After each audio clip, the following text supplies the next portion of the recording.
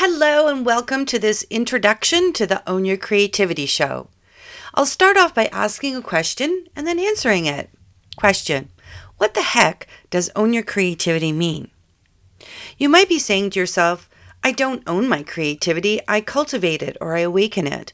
Hold that thought. We'll get back to it. Ever feel as though you have something to contribute to the world, but you're so darn busy at work and home that there's never any time for you? Or do you believe that you don't have a creative bone in your body? Or maybe you think being creative equals wasting your time. If you recognize yourself in any of these descriptions, then you're not making room in your life for your creativity. This matters because you're walking around with this big, huge gap where creativity should be. Creativity is the precursor to innovation. It's what generates possibilities and leads to critical thinking and problem solving.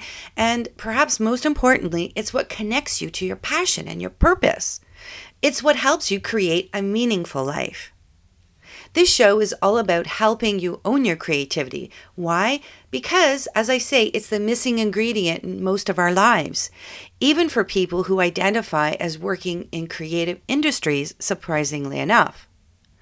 As you listen to different episodes, you'll begin to recognize that A, we are creative beings, and B, everyone has a soul level call to be who we were meant to be.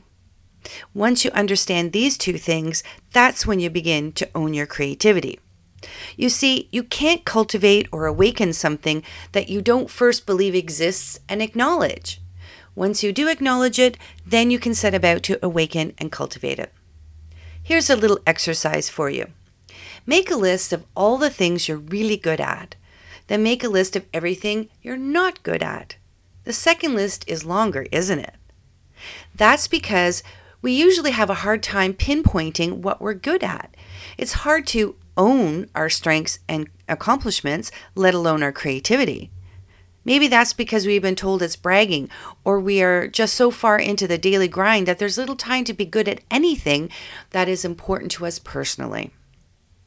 Same thing with creativity. In fact, when we list what we're good at, those activities often require creativity, our signature spaghetti sauce with that secret ingredient, our nifty way that we solve communication problems at work, or the wooden ducks we whittle in our spare time.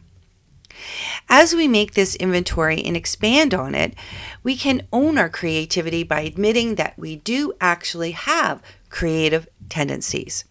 Once we do that, then we can choose to make more room in our lives for these things that give us pleasure, just for the sheer fun that's in them. Next, we can own our creativity by taking some time to think about what we really want to do with our free time. Robin Sharma, success guru, asks the question, what's your magnus opus? What's the thing that, if you spent time on it, would change your world and maybe even the world around you? Asking and answering that question, then taking action to make it happen, is owning your creativity. I equate this process with putting our oxygen mask on. We've all heard this many times from the airline staff on board planes. Put your oxygen mask on first. Otherwise, you're no good to anyone. It's the same thing with your creativity. When you make room in your life for your creativity, you're more able to be present for others in your life. You have more energy, more focus, and you're happier and healthier. A really interesting study of retirees was done. One group was involved in regular creative activities. The other did nothing after they retired.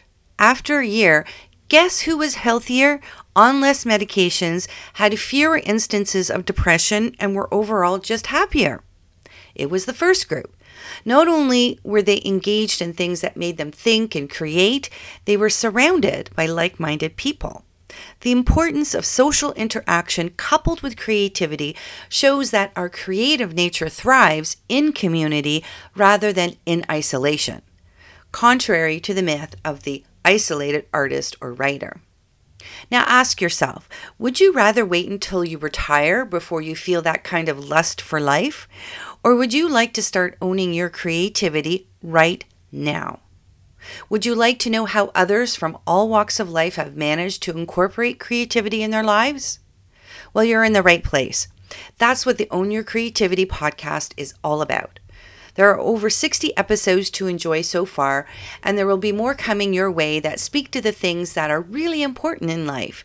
That yearning for beauty in every facet of our lives, the ability to bring more of our strengths and talents to our personal and professional lives.